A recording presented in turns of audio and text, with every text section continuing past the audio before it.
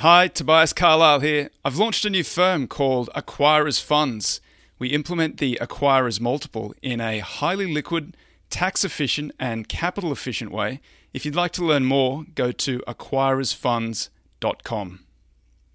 All right, ready. Let's do it. Hi, I'm Tobias Carlisle. This is the Acquirers Podcast. My special guest today is the CEO of Ritholtz Wealth Management. He's a commentator on CNBC. He's a blogger on the Reformed Broker. He's the chairman of the FinTwit Federal Reserve. He's downtown Josh Brown. We're going to talk to him. I'm a member of the Avengers. You're leaving some of the stuff out. I feel like the viewers should get all of it. I'm going to read your Wikipedia entry right after this.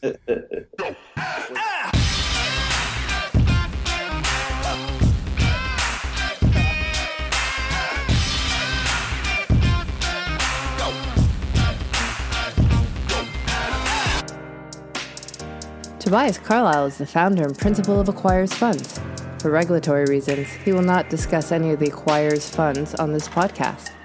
All opinions expressed by podcast participants are solely their own and do not reflect the opinions of Acquirers Funds or affiliates. For more information, visit acquirersfunds.com. What's up, Tobias? How are you? Everything good? I mean, thanks so much for coming on and doing this. My pleasure. First question. Your own personal investment strategy. I've read your great post, How I Invest My Own Money. And that's you've got a very sensible approach, of course, because you're a financial planner. But when you're thinking about, the most interesting thing for me in that list is the individual stocks, the individual names. When you're thinking about choosing those names, how do you go about doing that? What's your process? So I started trading stocks when I was like 18, and I love it. But I don't trade really anymore. Well, you said you buy and you don't sell. I try. I mean, sometimes. If I sell something, it's because I went into it with a stop loss. Like I went into it saying, all right, I'm willing to take 10% downside to make 30% upside. But for the most part, what I'm doing is buying and having the dividends be automatically reinvested. So it's a lot of blue chips, a lot of like large cap growth stocks. And I already have a lot of exposure to some of these stocks anyway, because they're big in the indices. And my real money is invested in like my firm's models. So I have exposure to all this stuff already. So these are just names that I want to own individually. And I will only do it in tax deferred accounts. So I'm not doing any individual stocks or bonds or anything in a brokerage account. So I'll roll over IRA, SEP IRA, et cetera. But what I'm basically trying to do is like make sure that I'm staying on top of what's going on with the individual names. And so the mechanism by which I do that is having some skin in the game. I'm not looking to change my life with individual stocks. Like my real investment is in this firm.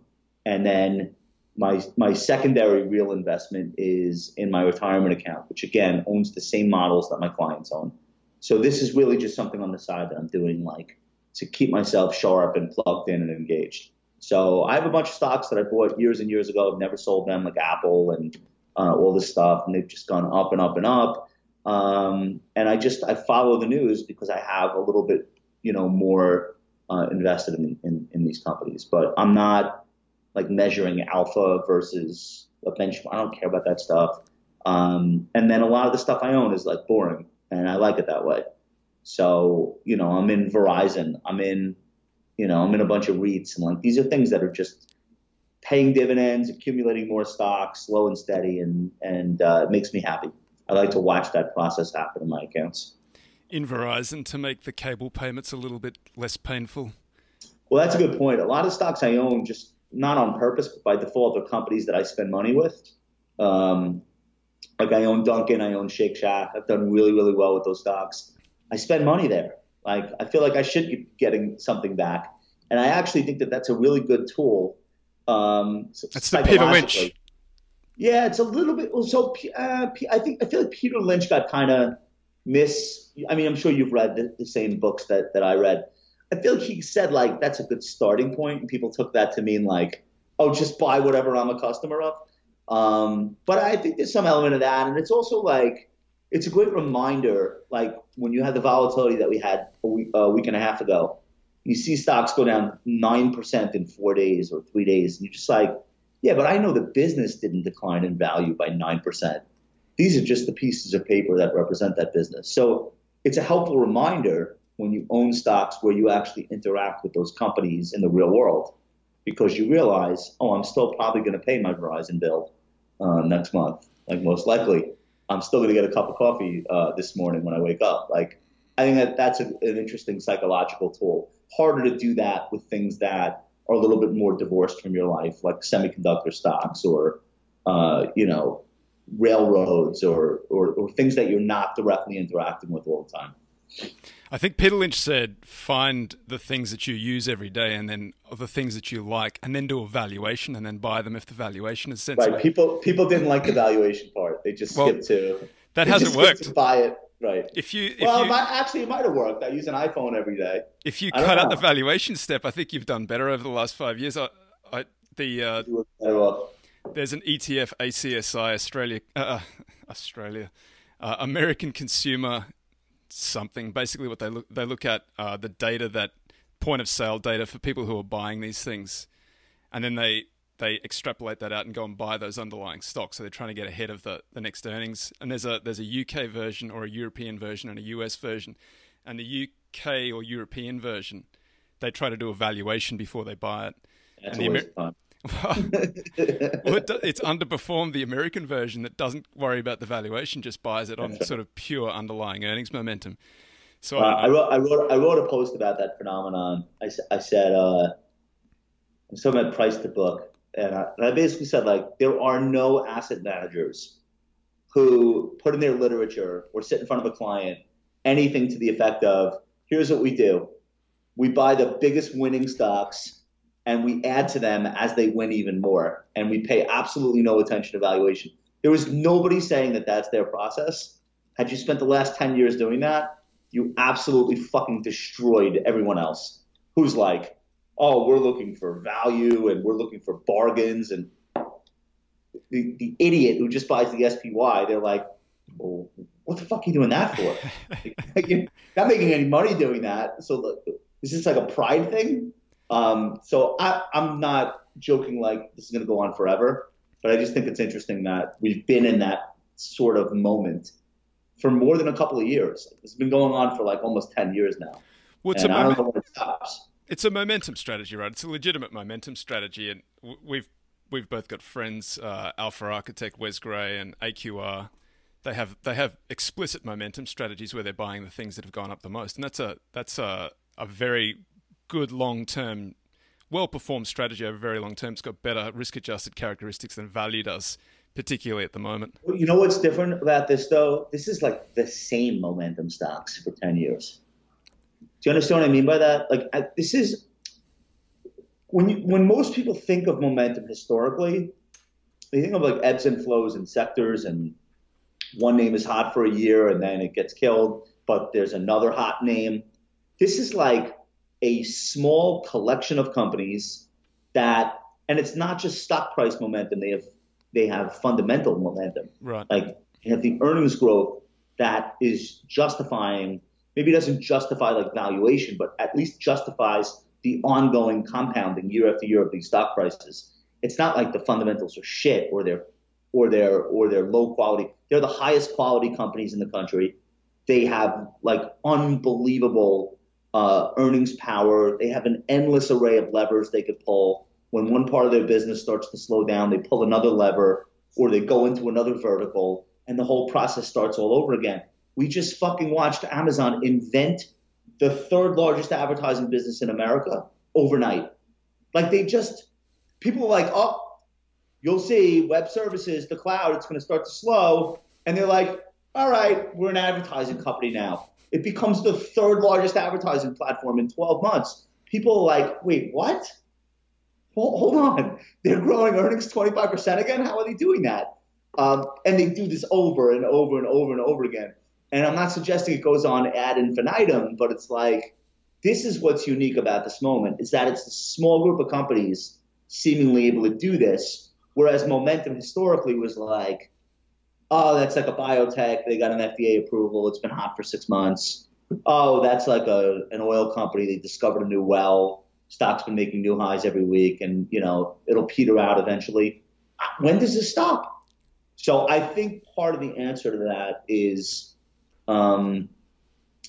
cheap money. I've tried to draw that parallel, but it's not. It can't be just that. Like, I'm very wary of people that have a single explanation for something this big. Well, what It's about? gotta be factors. There's one suggestion that it's that there's been less enforcement of antitrust. Yeah, I buy that. I buy that because if somebody stops Facebook from buying Instagram in 2012, so I think they did it like a month before they came public or something. If somebody stops that in its tracks, arguably Instagram, I don't know that it ever gets as big as it is now because Facebook gave it access to its social graph, which supercharged its growth. But could it be bigger than Twitter, 300 million users? Yeah. Could it be bigger than LinkedIn, 600 million users? Probably. It could. I'm not saying it would. Certainly it would be bigger than Snap.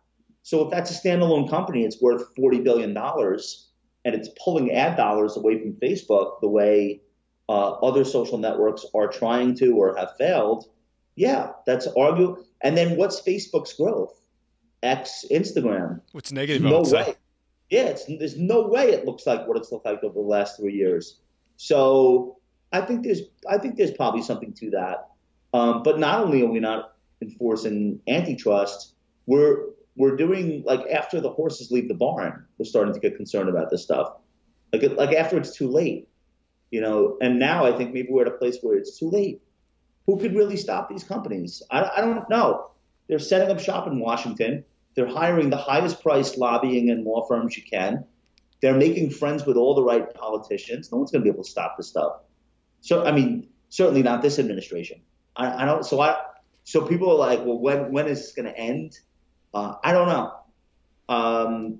So I don't know if that's actionable as an investor, but I just feel like it's hard for me to understand why somebody would buy Macy's stock right now, knowing what I know about what Amazon wants to do with apparel, which they are not hiding. They've been very open about what their ideas are about the apparel market. So now you look at something like Macy's. Stock was $60 4 years ago. It's $19 as we're recording. $6 billion market cap, $13 billion in enterprise value. It's a lot of debt. It's trading 6 times forward earnings. So if you're running one of these screens and you're like, I want to own the cheapest stock, it's trading 4 times last year's earnings or whatever it is. So that's going to end up in your bucket unless you're doing some kind of a debt screen. Like, okay, so I understand historically it's cheap. You're a contrarian. I'm so impressed. Blah, blah. Okay, you fucking buy it. You go buy Macy's. Tell me how this story ends. Maybe you'll be right. Or maybe there'll be a short squeeze and it'll rally 12% and you'll take that profit. I don't know. But it's just like, that's like one example. There are like hundreds of those examples in the market right now. And yes, I understand things don't go on forever, but it's been a pretty long goddamn time. And on a secular basis, many of these companies are going away. Looking at Bed Bath & Beyond the other day, how is this still around? Who are the investors with capital in this stock? There's still boomers shopping there. Well, there are activist hedge funds trying to get board seats at fucking Bed Bath & Beyond. Get up. You don't need a seat. You need a life raft. So, like, I'm fascinated by this moment that we're in. And I'm not saying, like, I have the answers, but I think I've come up with some pretty good ways of thinking and writing about it. I agree with you. It's an extremely difficult time. Like, I'm a value guy. I'm a deep value guy. So I'm a guy who's just missed the entire rally. So I fully own up to that. And you can look at it in my returns. But the thing that makes it so hard is that the undervalued businesses are really terrible businesses, and the businesses that I really want to own are just nosebleed, eye-popping valuations. So there's no entry point for any of these things. It makes it difficult. All right, let me ask you this. What is the mechanism by which all of a sudden that would shift and the cheapest businesses start going up and the best businesses that are expensive start falling? Is it like a silver bullet type of thing that starts that? Is it one by one, or does it never happen? Well, I can tell you that the problem, like I can look at my portfolio is public, and you can see that you can go to a site like Morningstar and look at the growth rate of the underlying stocks. Like the growth rate of the underlying stocks is higher than the rest of the market. They're cheap and they're growing faster than the rest of the market, which is not something I typically like. I prefer them to grow slower because those returns are better. That doesn't make any sense, but that's the case. As it happens, you're saying the dirt cheap stocks are growing faster than the market? Correct.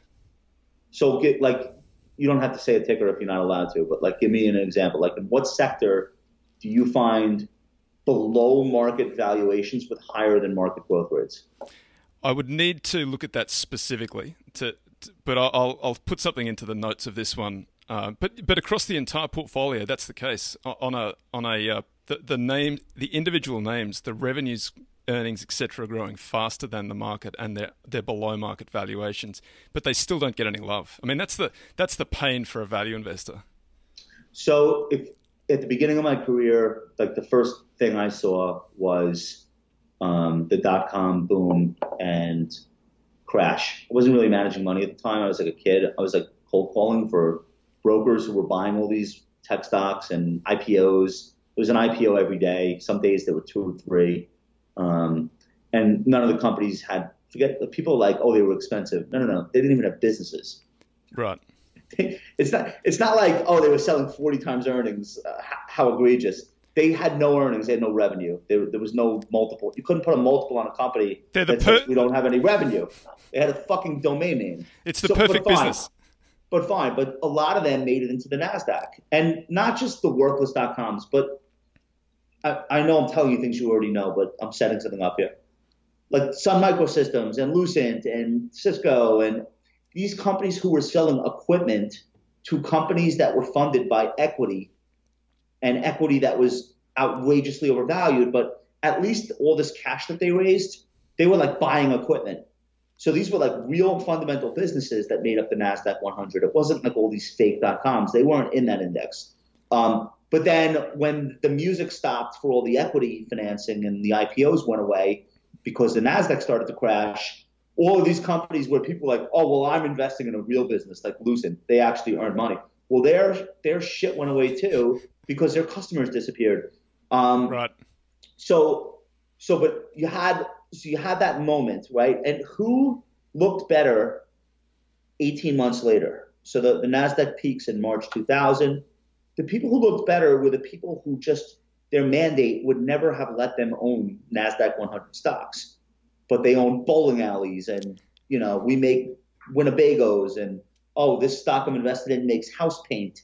And this is a carpeting company. And those stocks look amazing relative to the S&P 500, which had become dominated by tech stocks and or high multiple consumer staples like Coca-Cola and all that.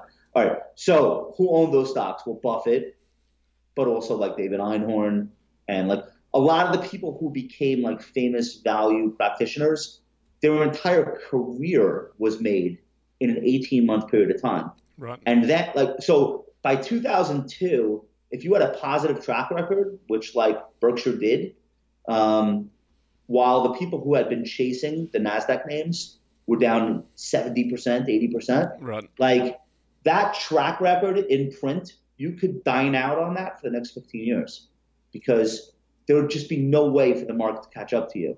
So you would just I feel like that was what's called the Cambrian explosion, where like all the fossils of all this life were found in one place at one time. Like that is the origin story of 9 out of 10 of the most famous value investors. I agree 100%. Okay. So now here's a problem though. 15 years goes by. There was never a repeat of that. In fact, the cheapest stocks got hit the hardest in the next crisis. Right. Next crisis didn't look like .com. So you had home builders selling at 7 times earnings. They end up going to 7 times earnings or 3 times earnings because those earnings never show up.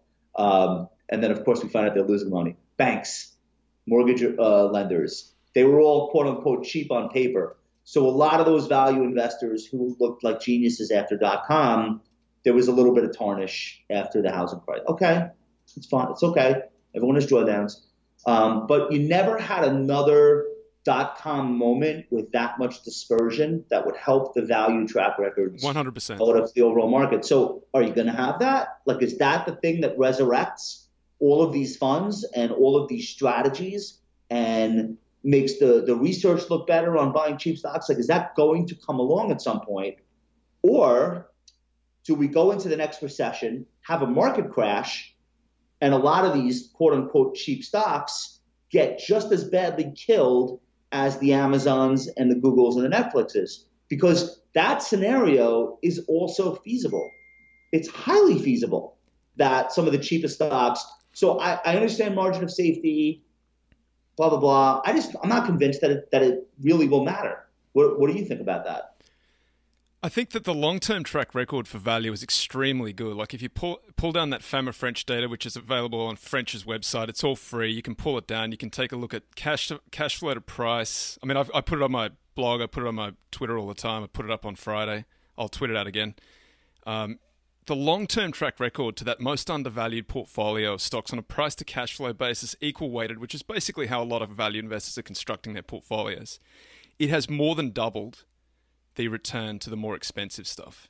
Over what period of time? Since 1951 for the price to cash flow, since 1928 for the What is the longest stretch? The current one. The current one is the longest stretch where it's underperformed and the deep, market cap benchmark. The deepest underperformance, yes. So it is both the longest duration of underperformance for value and the worst showing relative to... Correct. For price to cash flow on an equal basis. So not to be a dick, but like, what if something in the economy has so materially changed relative to the 1950s, 60s, and 70s that it no longer matters and it will never revert? Isn't that, like, does that bother you? 100%. 100%. Because we have funds where we're tilting toward value. Like right. we are invested in that too. Like not all of our money. My condolences. Well, I'm saying, like, is that something that you think about? I think about it all the time. That's the singular question. And if you can answer that question correctly, then you're probably a billionaire. Well, I took a stab at it. And my answer to that question is that it is conceivable that the microchip and the invention of software and like these things becoming household in the early 80s was a line of demarcation that people in the future will point back at and say, that was the moment that everything changed. And it took a really long time, though, for it to take over the economy. But once it did, it never went back. I feel like that's, look, dude, you and I, we could be like partners in an investment firm in 1930, and we could be making these really big bets on blacksmiths and fucking horseshoes. Like, that could be us. And I don't think they ever got a redemption moment, the people that were doing that. And the automobile fundamentally changed the economy. Why would it be so inconceivable that software is doing that now? It's not inconceivable. I agree with you 100%. And I would say that the demarcation point is not just the computer. I think it's and it's not even the first dot. It's the internet or the web. And then those network effects finally being built out properly till you get to the point now where it becomes winner take all. The only thing that I would say to that, though, this is the only saving grace for value, that the better risk adjusted bet now. Before. Well, this is the only saving grace for value. That the risk reward, if you're wrong, value's already dead. So you're already dead. If you're right, so if you make I don't know if you're right, that. the payoff is huge. A stock that's fallen from 60 to 20 has lost 2/3 of its value, but from 20 to 10, it loses another half of its value. Like I don't know that you're jumping. I understand what you're saying. You're saying like you're jumping out a basement window at this point because valuations have already come down so much. You have had historically like entire industries where the stocks have gone to zero, and I think there were people saying something similar to what you were saying about steel stocks in the 90s, and they went to zero. There aren't any left. It's U.S. Steel. Like people said, like that. I mean, that predate that time, or they went through reorganization and came back. That's fair. That's fair. You know what I'm saying? Like people, like you forget Bethlehem Steel, how huge and important that company was in America. And somebody that grew up in the 50s and 60s and watched them build the interstate highway system, and then like in the 90s to have that be a $3 stock, it's like inconceivable. And then you had activists come along, like guys come file a 13D and like, here's how we're going to revitalize. It didn't work. They all went to zero. And the same with most publicly traded coal companies. And so it's like, I don't know, is retail steel? Is retail coal? Because when you do the screens evaluation, you find a lot of retailers in there. And I don't really know what they're going to do about it. And, you know, like to me, like that's, I don't have the answer, but I think I know that that is the right question, is what if everything is permanently changed? And, you know, I think people are worried about it. I think that's exactly the right question, but I think that is the question that, I mean, all value investors are asking that question. And if they're not, then they're not going to be in the game for very long. Buffett himself has said that retailers are a bad business because there's always some new concept that comes along that just steals all the value from so the department store killed whatever came before that. And then you needed your department store to be near a tram, the tram where people got off the tram, because if it wasn't, people just weren't going to walk past whatever was the local thing. And right. Now Amazon's the new version of that. Like it has to be accessible from your desktop because no one's going to walk to the tram stop anymore. So Buffett, really not a value investor. Right. I think he's a growth at a reasonable price investor. I agree. And when you look at what Ted and Todd are buying, they're not interested in any of these value stocks. They're buying Visa, MasterCard. Well, those are value stocks, potentially. LOL. But these are the top momentum stocks in America. Visa's gone up like 1,000% in the last 5 years. Like, but they're buying momentum stocks. I mean, they're not buying it because they're momentum stocks. I understand. They like the credit card companies. They like the moat. I understand that. I'm just saying, like, that's what these guys are buying, stocks that are in no way, shape, or form are cheap, like by any statistical definition of cheap. You could say they're cheap on what their earnings might be 2 years from now or whatever. But that would be stretching the definition of value. But the way that they're just looking at what they return on equity, they're looking at that return on equity versus wherever else you can stick your money, like you're basically getting virtually zero. So that then makes the valuation extremely high. Any discount to that is a sensible discount. That's a value. Right. That's a value Fair. stock. That's a modern value stock. Like that's a compounder value stock. And anybody who's done that as a value investor has done very well over the last 5 or 10 years. Yeah, we've seen some of the value investors kind of move toward that approach, right. And those are the guys that are still in the game, I guess. Right. I think the guy from from Oakmark was buying Amazon or something.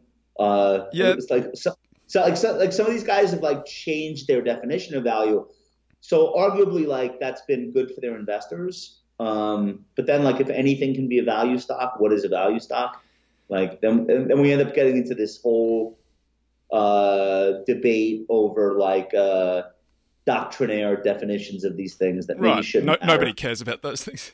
Right. Well, I guess so. If you're writing a rules-based strategy, though, you do care, right? Like I guess that's the difference between being discretionary versus quant screen. Right. It's like if you're a quant screen, you get really mad when you hear people like, well, I'm buying Netflix because actually if you value it based on blah, blah, blah. And they're like, I can't do that. Well, I got the rules written already.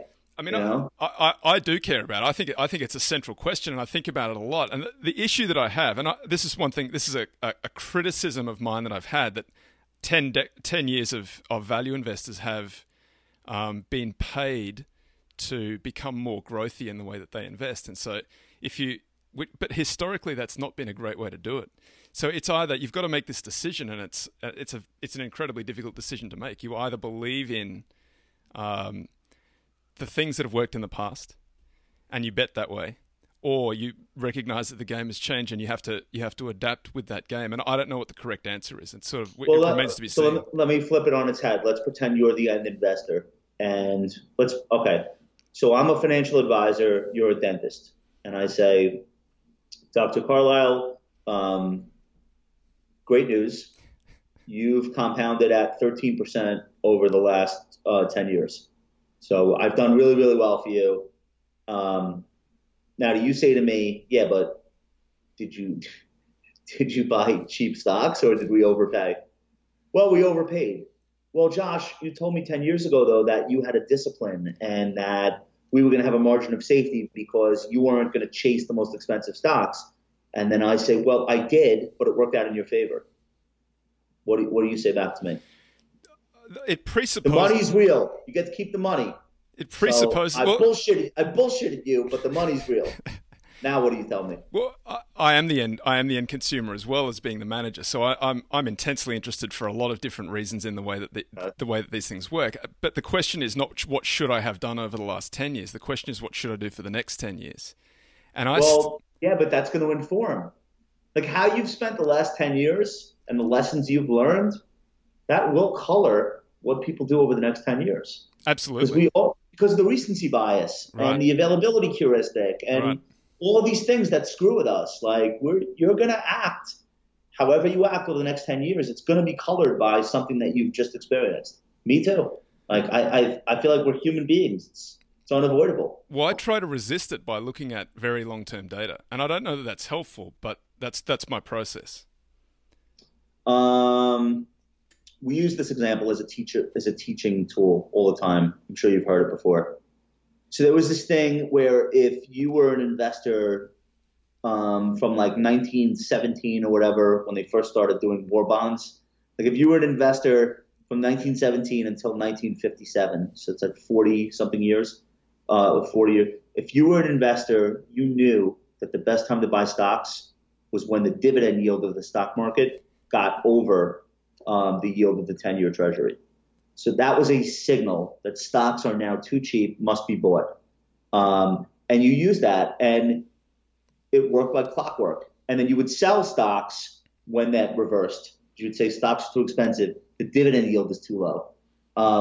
And then in the late 1950s, for a variety of reasons, interest rates, Eisenhower rebuilding the country and all these things, all of a sudden that one day it stopped working. So one day the dividend yield of the stock market fell below the 10-year treasury and it never went back. Like to this day, it has never gone back. Now, if you're one of these people, though, that's like, well, the data going back 40 years says that you sell stocks when the dividend falls below the 10-year, you're still fucking waiting to buy back in. Now, nobody in 1957 or 1958 or 1959 or 1960 could have definitively said things have changed permanently. You only know that things had changed permanently with the benefit of time. Okay, so now, with all due respect to Fama, and French, and Markowitz, and all of the theory, with all due respect, the only constant is change. And it is possible that some of these theories and formulas, and frameworks, and rules of thumb that we've constructed trillions of dollars of investing ability on top of, like it is possible that some of the underlying assumptions that we've just taken for granted are no longer valid. And it is also possible, I'm pointing at the microchip, the fuck do I know? It could be something that nobody's even thinking of. It could be life expectancies that have completely changed the idea of stock market valuation. It could be globalization. So we've been globalizing for centuries, but like it could be a certain tipping point in globalization where rules change. I don't know what the answer is. I only know that we've got to keep it in the back of our minds. And here's where that's scary for me. We're doing a lot of modeling for clients on an individual basis. We're doing financial plans for people, and we're showing them return assumptions for asset classes. And we're saying, like emerging markets, this is our assumption. S&P 500, U.S. small cap, U.S. municipal bonds. Like we're giving people a framework for how to think about why we're bucketing their money the way we're doing it and how it's supposed to correspond with their future spending. We try to be very honest with people and say, look, we're making assumptions, and the assumptions are based on history. And history will not look precisely how it's looked like, the future will not look precisely how history. And I just feel like that kind of humility, it doesn't raise money. Like if I run a TV commercial and I'm like, hi, I'm Josh Brown, and I have no fucking idea what's going to happen. Like that's not the way Wall Street operates. Wall Street operates with certainty in mind. So there are some things that we feel pretty good about, which is that risk will ultimately be rewarded if it's an intelligent risk. So you say like stocks have given you 7% real over the last 50 years, bonds have given you 2% or 3% real, and that relationship should hold over the next 50 years. I think I can reasonably say that because you're asking someone to take more risk, so they should be rewarded. But I can't say that over the next 5 years you'll be rewarded. And so, like, I think like having that approach to speaking with end clients and having that level of honesty in this day and age with this massive question that you and I are talking about hanging over all our heads, like I just feel like there are certain things that we should emphasize and maybe not worry so much about. Is 2020 the year value comes back? Or is 2022 the breaking point for large cap growth? Like I just think that question, while it's interesting, is so much less important than the real question, which is, will these asset classes do what they're supposed to do going forward? And maybe that's like the bigger, more agonizing thing to think about. Do you adjust your forward projections for those different asset classes based on valuation? So do you think, if the stock market's expensive, it's likely that the forward return is lower? We are more apt to use things like inflation and to have like a return assumption change than something like that. We are not forecasting asset class returns based on valuation. Okay. I know that there are legitimate ideas about, let's take the CAPE and let's use that not to make a 1 year forecast or a market timing call, but maybe to determine when an allocation should be higher or lower for a given asset. So like right now, if you're like a very CAPE sensitive person, and by right now I mean like over the last 8 years. 20 years. Yeah. Right. So you're saying like, well, it's reasonable to have less of a weighting to U.S. stocks because the 10-year outlook when CAPE is at these levels, I don't know if we have enough data to really do that. And that's, by the way, that feeds into one of the things we were talking about, like what if everything's permanently changed? Well, what do you do in that scenario? I think you don't do anything. I think you stay disciplined about what you want your target weightings to be. You have volatility bands around those weightings so that you don't get blown out of an asset class just because there's been near-term volatility, but you don't screw around with your rebalancing. And when the time comes to trim from something, you do it. And when the time comes to add to something, you do it. And so much of that, it seems like easy and obvious. This is the stuff people will not do for themselves. They won't do it because you're asking them to buy into something as it's crashing in the largest amount you've ever asked them to buy into it. And vice versa. You're asking them to take money off the table from whatever fund or asset class makes them feel great right now.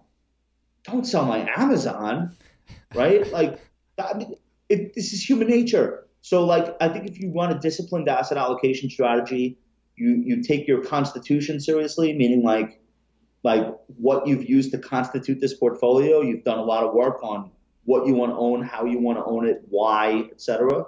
And then when it comes time to make trades for rebalancing, you do it thoughtfully, but you force yourself to do it. You're like ahead of 99% of the public just doing that. Like literally 99% of the public cannot do that for themselves or can only do it some of the time and not reliably enough. So if like you're just willing to stick to that and say you'll do that, you don't have to get the CAPE ratio shit right. Like you don't, it becomes unnecessary over enough of a period of time. According to your Wikipedia entry, you got your Series 7 in 1997, which by my calculation put you in college. What were you thinking? Well, my summer after ninth grade, like I grew up on Long Island, and in the 90s, everyone on Long Island was trying to be a stockbroker. That was just like, it was like the road to riches. So people were studying for their Series 7s and getting internships at brokerage firms every summer, in preparation for when they graduated. Like everyone wanted to be involved with the market. It was the height of the 1990s bull market. People were just getting absolutely filthy rich out of nowhere.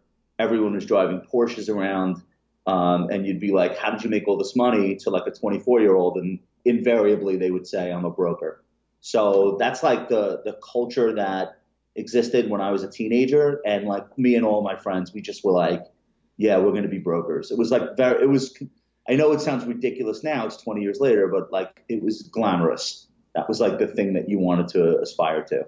So I took my Series 7 and I think I failed it the first time and then I passed it. I mean, it's the dumbest test on earth. Like it's really, it's not like passing the bar exam, believe me. When I first discovered you, it was like December 2008, which is when I started writing my blog, and I just looked you up there. You started blogging in November 2008. Yeah. Did you have any idea where it could go? No.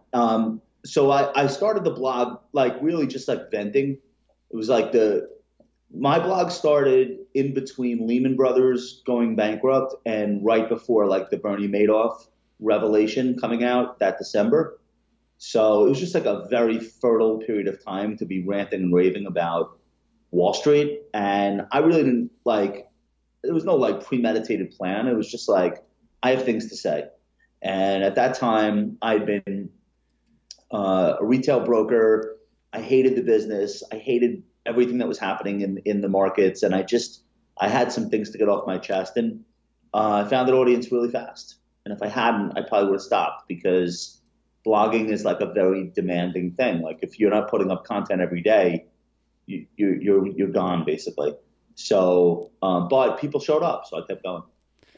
So you started it as a result of the experiences that you had as a retail broker, and I read Backstage Wall Street when it first came out in 2012. Thank you. So I haven't told you what I thought about it yet. No, I thought it was excellent. It was very, very good.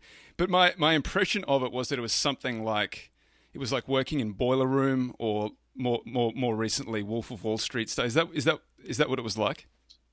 So yeah, the Wolf of Wall Street era is before my time. That's really early 1990s. And by the time that I arrived in the brokerage business, that was already like on its way out. And what was really left was just people trying to do retail business, legitimate retail business, buy and sell stocks and funds, but utilizing the techniques that the Wolf of Wall Street era people used. But they did not invent that. Cold calling was invented at Lehman Brothers. There was a guy by the name of Marty Shafaroff who wrote a book called Telephone Selling in the 90s. And he was either in the Madison Avenue office or the Water Street office of Lehman Brothers, which became infamous because they invented having brokers make 500 phone calls a day, call executives all over the country, and essentially sell stock to people that they had never met before in person. That was like an innovation at the time. But that's like the 60s and 70s. So cold calling culture had already been around which I talk about in the book, for 30 years prior to Jordan Belfort. He was the first to take that concept and turn it toward nefarious purposes and like just build this empire of penny stocks where they controlled the prices and they made markets in all the stocks that were being recommended. Prior to Stratton Oakmont, cold calling was a perfectly legitimate way to do business development. So after the Stratton era, that's where I came along. There were still some people who were trained at Stratton and they were running some of these brokerage firms. So the idea was like, let's get people to open accounts using legitimate investments, but let's use those old school tactics to, get as many people as possible. So it was a unique moment. It didn't last long. Eventually people stopped picking up their phones, but yeah, that was kind of the environment that I walked into. So we had like research analysts and we were trying to pick good stocks and they were all blue chips and liquid. But yeah, the tactic was, how do you do business development? Use the phone. And I got really good at it. And that was not really my big issue. My big issue was just like realizing by the time the crisis rolled around, you say to yourself like, all right, I got all these clients. I have all these people that believe in me. They like me. What the hell am I recommending to them? Like none of this is helping them. And so that was kind of the epiphany that I had, where it was like, okay, the part I love about this business is helping people. The part I hate is the sales side. And so being able to divorce the sales side from the helping people side meant dropping my Series 7 and becoming an investment advisor. So that's kind of like the evolution of from where I started to where I ended up. And that was sort of the focus, and still is the focus of the Reform Broker blog, that you talk about some of the abusive practices that they used to engage in, and better ways that the business can go. And I'm guessing that's the reason that you linked up with Barry Ritholtz to form Ritholtz, right? Well, yeah, I mean, the stuff that I described in the book doesn't really exist anymore. There's probably 20 of those firms left. They're gone. The bigger abuses now that are interesting to me, you have a lot of people who are unregistered, and they just every day have these extreme opinions. And I guess there's nothing you can do about it from a regulatory standpoint, but they have absolutely spent the last 10 years scaring people witless and causing people to either not invest or to invest in really, really poorly chosen asset allocations that virtually doom their proposition of retirement. Like if you missed most of the market over the last 10 years, you're never going to see a period like this again. Like, I don't know, how do you get those years back? So I feel like that's the current abuse that is significantly more damaging to the investor populace than anything Jordan Belfort ever did. Like Jordan Belfort preyed on people who were greedy psychopaths to begin with, for the most part. Like you would not have given him $1 million to steal from you if you didn't think that you found a shortcut to investing because of what he was doing. Put that aside, compartmentalize that. What's happening now, I think, is significantly more widespread and worse. And we have the First Amendment here. Like people are allowed to say whatever they want to say. But I do think that there's this arbitrage where people are like selling newsletters rather than becoming registered as investment professionals. And they are giving advice, and it's shit advice, and they're out of their fucking minds, and they're scaring people out of investing for their retirement. And these people are not going to get this time back. So, like to me, that's like an interesting abuse. And that's the kind of thing that I've been writing about lately. To talk about like the old like boiler room brokerage days, those days are gone. There's nobody left.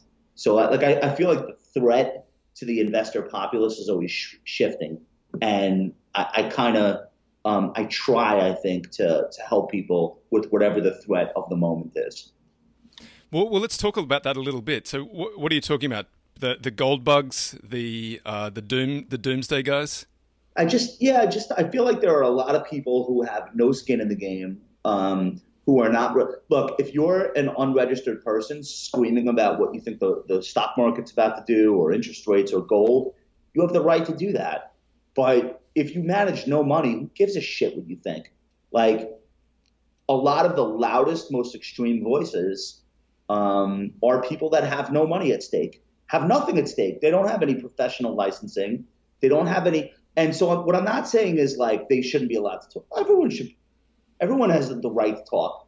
I think giving those people a platform, though, and then they lead thousands of unsuspecting average investors down the wrong path, I think that's like problematic. So I don't know what you can do about it other than to provide the counterbalance to that. Say, yes, we know that markets go down. Yes, we know that recessions happen. Yes, we know that very, very occasionally there are crashes. But here's the context for all of that.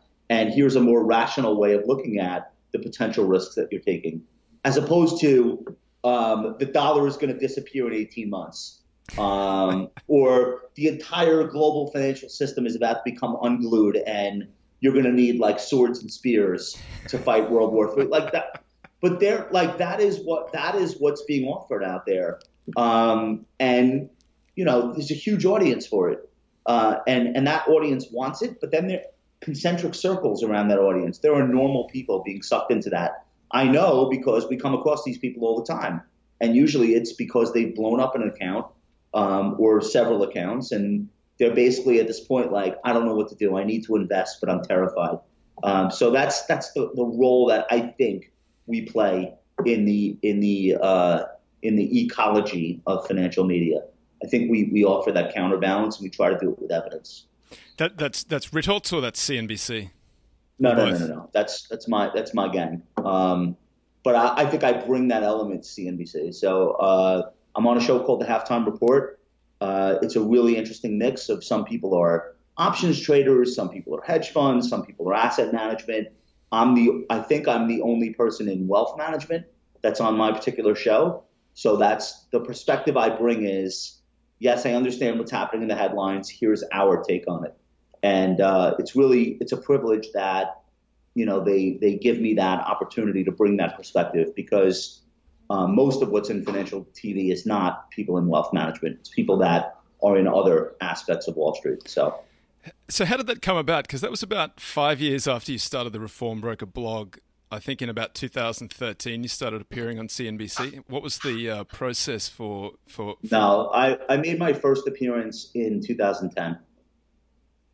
But in terms of like being a regular commentator, like a daily... I became a regular in 2011 when the Halftime Report first came about. And I'm not sure how that happened. I just got a call like, hey, we're doing this new thing at 12 o'clock. You want to be in? And I said, yeah, I want to be in. So, and you've managed to stay in ever since, which is incredible.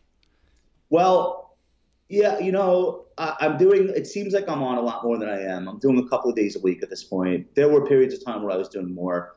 I don't know that I have that much to say to like be doing 5 days a week. And a lot of the things that I'm interested in that I talk about aren't fit for TV, which is why I maintain the blog. And, there are things that just television-wise would not be interesting, but that I find really interesting. So I try to write about that stuff. But then, like, the markets are really my first love. Like, I've always been interested in stocks and interested in how economic trends relate to the markets, and I love it. So if they keep calling me, I'll keep appearing. I think it's a lot of fun, and it's a great way to reach a lot of people who would not ordinarily find me or read a blog. Most civilians are not reading financial blogs. So if you want to appear where people's attention is, that's where people's attention is. It's on financial television. So adapting my message to that audience is what I try to do. And I think I've done a pretty good job at it. The most amazing thing is that you've been able to sustain the output on the Reform Broker for so long. How do you do that? It's not easy. I think you have to just be reading a lot at all times to be a blogger. Like, I don't know that there are any good financial blogs written by people who aren't constantly reading. And sometimes you're reading other people's blogs just to get a sense of what they're saying. But a lot of the time you're reading the news of the day or you're reading research. And I think you have to be comfortable with the idea that you don't know what you're going to want to write about tomorrow or the next day. Things are just going to have to occur to you in the course of your reading, which is why you need to do a lot of reading. So if you didn't love the subject matter, it would be really hard to maintain a blog. So the thing I tell people is that, like, I don't have a lot of hobbies. Like, there's a few things I do outside of finance, but I do spend a ton of time reading, and that's where a lot of the ideas of what I'm going to write about come from. And if you're not somebody that's just constantly curious and wanted to read, it's going to be hard to do a blog because, like, you might have 3 or 4 good ideas up front, but then what? Like, what are you going to say next week? What are you going to say the week after? I'm fairly confident that at this point, it's like almost 11 years, I'm fairly confident that I'm going to keep reading things and things are going to keep occurring to me. And it doesn't mean like my takes are so great all the time, but every once in a while, I will put a few things together from a wide variety of sources I'm reading, and I will write something that I'm like really proud of. But that's not every day. You have to be willing to go almost every day and then understand that most of what you write will not be remembered. You just have to be willing to go through that process. I mean, we hope that most of the things that we write aren't remembered. Yeah, it's probably better off than me. But I think the best financial bloggers are the people that aren't trying to specifically hold to a schedule, but they're people that when something occurs to them, like they're willing to drop other shit and sit down and write it. And that's not always easy for everyone to do, right? Like if you have a 9-to-5 job and you have like phones ringing and people that you're supposed to be answering to, and you have this really great thought occur to you, like it's hard. It's like I feel like you have to be like in an advantageous place to even begin the process of blogging. Now, for me, I was effectively out of business. So it's not like I was like brave and courageous and I was like, no, put all that work to the side. I'm going to do my blog now. Nobody fucking wanted to talk to me when I started. Like I was a retail, think about what it meant to be a retail broker a month after Lehman goes down. So even like your blue chip stocks are cut in half, right? Like even the best mutual funds that you would recommend to people, they're down 30, 40% from the peak. The only people who want to talk to you want to yell at you. And as far as like going out and finding new clients, like that is not a thing that's happening at that moment in American history.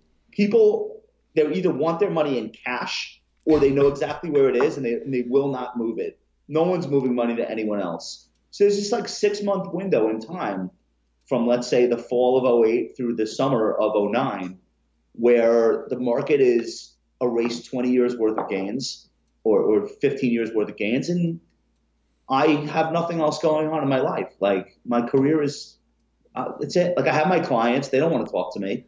And I have no investment ideas. The market looks like it's going to zero at that time. So it was like a very advantageous window. If I tried to start a blog now from scratch, it would never happen. I don't have time. And, I think that that's something that I try to like be really honest about, is that a lot of things fell into place at the right time for me to begin. I think now it's much harder to get attention for something new that you're starting, harder to build an audience. And if you're in a position of success right now in the industry, like when the hell would you have the time to do that? So I was very fortunate to have started when I did. And I don't think I would be able to do what I've done if I were starting today. What about a forum like Twitter, which is microblogging was what they used to call it. I don't know if anybody still says that anymore, but it's you're forced to condense your views down. You can get them out much faster. I sort of prefer that method to sitting down and writing very long-form blog posts. And you've got probably the biggest following in FinTwit by a mile, probably one of the biggest followings on Twitter. So it's clearly something that you're good at. Do you enjoy that as much as you enjoy blogging? So I think that Twitter prizes 3 things. The first is timeliness, which on a blog you don't have to do. In fact, you shouldn't. You should go the other way. I'll talk about that in a second. So timeliness is the number one thing that Twitter prizes, which is why journalists love it, especially financial journalists. The second thing that Twitter prizes is outrage. So if you can say something that upsets a lot of people, you will get a lot of attention. You might not like that attention, but that's how it's done. But the third thing is wit. So if you can say entertaining, intelligent, funny things in short, sharp bursts, and remember, I started when it was 140 characters, so it's twice as hard. No, but if you can entertain and you can say very clever, like almost like, you know who would have fucked shit up on Twitter? Oscar Wilde. Yeah. Like you Google the one-liners of Oscar Wilde. There's almost no, maybe Twain is up there, but like the list is very short. If you think about like somebody like that with Twitter at their disposal, they would have gotten to millions of followers. Well, his books are written that way, right? His books are written, every single line is set up punchline. I don't know how he does it. So that's a skill. So all right. So people are like, well, how do you do Twitter well? Well, I just gave you the 3 key things, and then you decide in what mixture you want to incorporate them. So timeliness. So you're saying something that people care about right this second. Outrage. Can you say things to manipulate people's feelings, in a positive or negative way? And wittiness. Are you funny? If the answer to those 3 things is, yeah, I can do that stuff, well then the bigger picture is how much time you want to devote to it. Because saying one witty thing every 2 weeks, you're not going to build a following. Now, you might not give a shit. Believe it or not, Tobias, there are people in this world that don't care about their Twitter following. I don't know who those people are, but my wife is one of them. Apparently, those people exist. But if you care, Twitter is like part of your job. Like you got to do it that way. Now, it's not necessary, but I'm saying if you really want to do it, it's every day. And one of the things I've done that people don't understand, like how do you have so much time to tweet? Like I'd say a third of my tweets were scheduled that morning throughout the day. And so it it creates like this ubiquitous like appearance, like, oh my God, this guy's all over the place. Not really. Not really. Like, if you take advantage of scheduling tools, and I do this for LinkedIn and for Facebook too, you can make sure that at all times you have content being put out there and you don't have to be around. So I think I've done a pretty good job at that and staying disciplined at that. Not a lot of people take the time to do that. It would go a long way if they did. You've also done a lot of podcasting, so you guys have The Compound, and you and Michael have a regular back and forth, which is excellent, which is sort of a little bit like almost like CNBC style with the little sideboard that gives you the topics that are coming up. Do you find that adds an extra element? Does it add something different? We stole that from ESPN, not CNBC. Yeah. I think that look, if somebody gave a show, I mean this with all respect to everyone. If somebody gave a show to not me, but like people that are financial bloggers, just said, take the conversation that's happening on FinTwit and financial blogs and podcasts and do a 30-minute show about the highlights, like that would be the highest rated show on any network. I know no one's going to do it, but like if somebody did that, and maybe like the version that Michael and I do, but maybe the version Michael and Ben do is better. I don't know. Like that's not like that to me. It's so obvious, but no one will do it. I don't know why no one will do it, but like what we're trying to do is say these are the conversations that investors are having, professional and amateur investors are having. And some of it's based on research, some of it's based on articles, some of it's like somebody did a really great podcast interview, and that conversation spills out onto the blogs and onto Twitter, and everyone has their say, and everyone has takes, and there are great takes and bad takes. That's what we're trying to serialize. Like every week that's happening, and then we're kind of doing these recaps like, hey, did you hear this? Did you read that? I think we do a pretty good job at it. There's obviously an audience for it. I don't know how mainstream that audience would be. Like it's probably mostly financial advisors and ETF industry people and traders, but whatever. Like we're trying to do that, and it's a lot of fun. We have a lot of fun with it. There's nothing like it that exists in the mainstream media. Like I feel like our content is purely a creature of social media, and that's fine. You know, we have a lot of fun. It's a much more informal format than you see on television. I think for that reason it's better because it's a little bit more authentic, the back and forth. Sometimes we don't have as good graphics. We don't have as good flashing lights. You know, if we had a little bit more of a production budget, maybe it would be. Do you think that'd make it better? I don't know. Do you think that'd make it better? I don't know. Maybe not. I'm just going to, for the record, of my 10 favorite podcasts, even if I didn't work with these guys, I would honestly say this. Of my 10, and I listen to a ton of podcasts. Of my 10 favorite, 2 of them are people that I work with, or 3 of them are people that I work with. So Michael and Ben, Animal Spirits, I think is the best. Like I think it's number 1, and I have nothing to do with it. Like literally, I've never been on it. I don't write it. I give them an idea every once in a while, but they have created this entire thing by themselves. Every single financial advisor under 40 is listening to this podcast. They are so influential that I don't even think the rest of the world knows it yet. But when it becomes apparent how influential these guys are, forget it. Like it's just going to explode. So even if I had never met either of them, I would be obsessed with that show. And then Barry's podcast, Barry's my partner, like full disclosure. Like I work with him and we're friends, but it doesn't matter.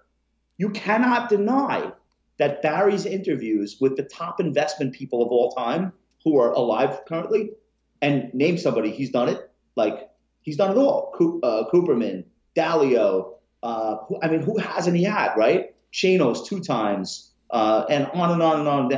There's no one doing that. There is nobody doing long form, hour and a half interviews with the top investment figures in the world and not asking them a single question about what they think is going on right now. Like not one time is he sitting across from an investor and being like, what do you think interest rates are going to do next week? There's enough of that. That exists already. Barry's like, how did you get started? Like, how did your career, like what you were doing with me? That content is so unique. It's shocking that no one else is trying to do it. So he has that all to himself. So if somebody's like, well, what financial media do you think is good, or what do you pay attention to? Well, a lot. But in terms of podcasts, even if you fucking hate me, you have to agree with me that what Barry is doing is incredible, and what Michael and Ben are doing, it's incredible. Now, there's others I listen. I love Meb's show. I listen to your show. I listen to Corey Hofstein when he puts out a season. I try to understand what's going on there. Maybe it's a little bit over my head. I listen to like a lot of and I just think what's going on in podcasts right now in our space is really, really exciting. And it's more exciting than what's being written, like what's in print right now. I feel like podcasts where everything's happening. 100% agree. And that's full time. Thanks so much. Josh Brown, Reform Broker. Let's do it one more time, Tobias. I just want to make sure we get this whole thing. Well, this is take 2, right? Question 1, begin. Will value outperform the market over the next 10 years? I hope it does. We'll do a reunion podcast 10 years from now. Sounds good. Is that good. a deal? All right. Perfect. Thanks, man. Josh Brown, thanks so much.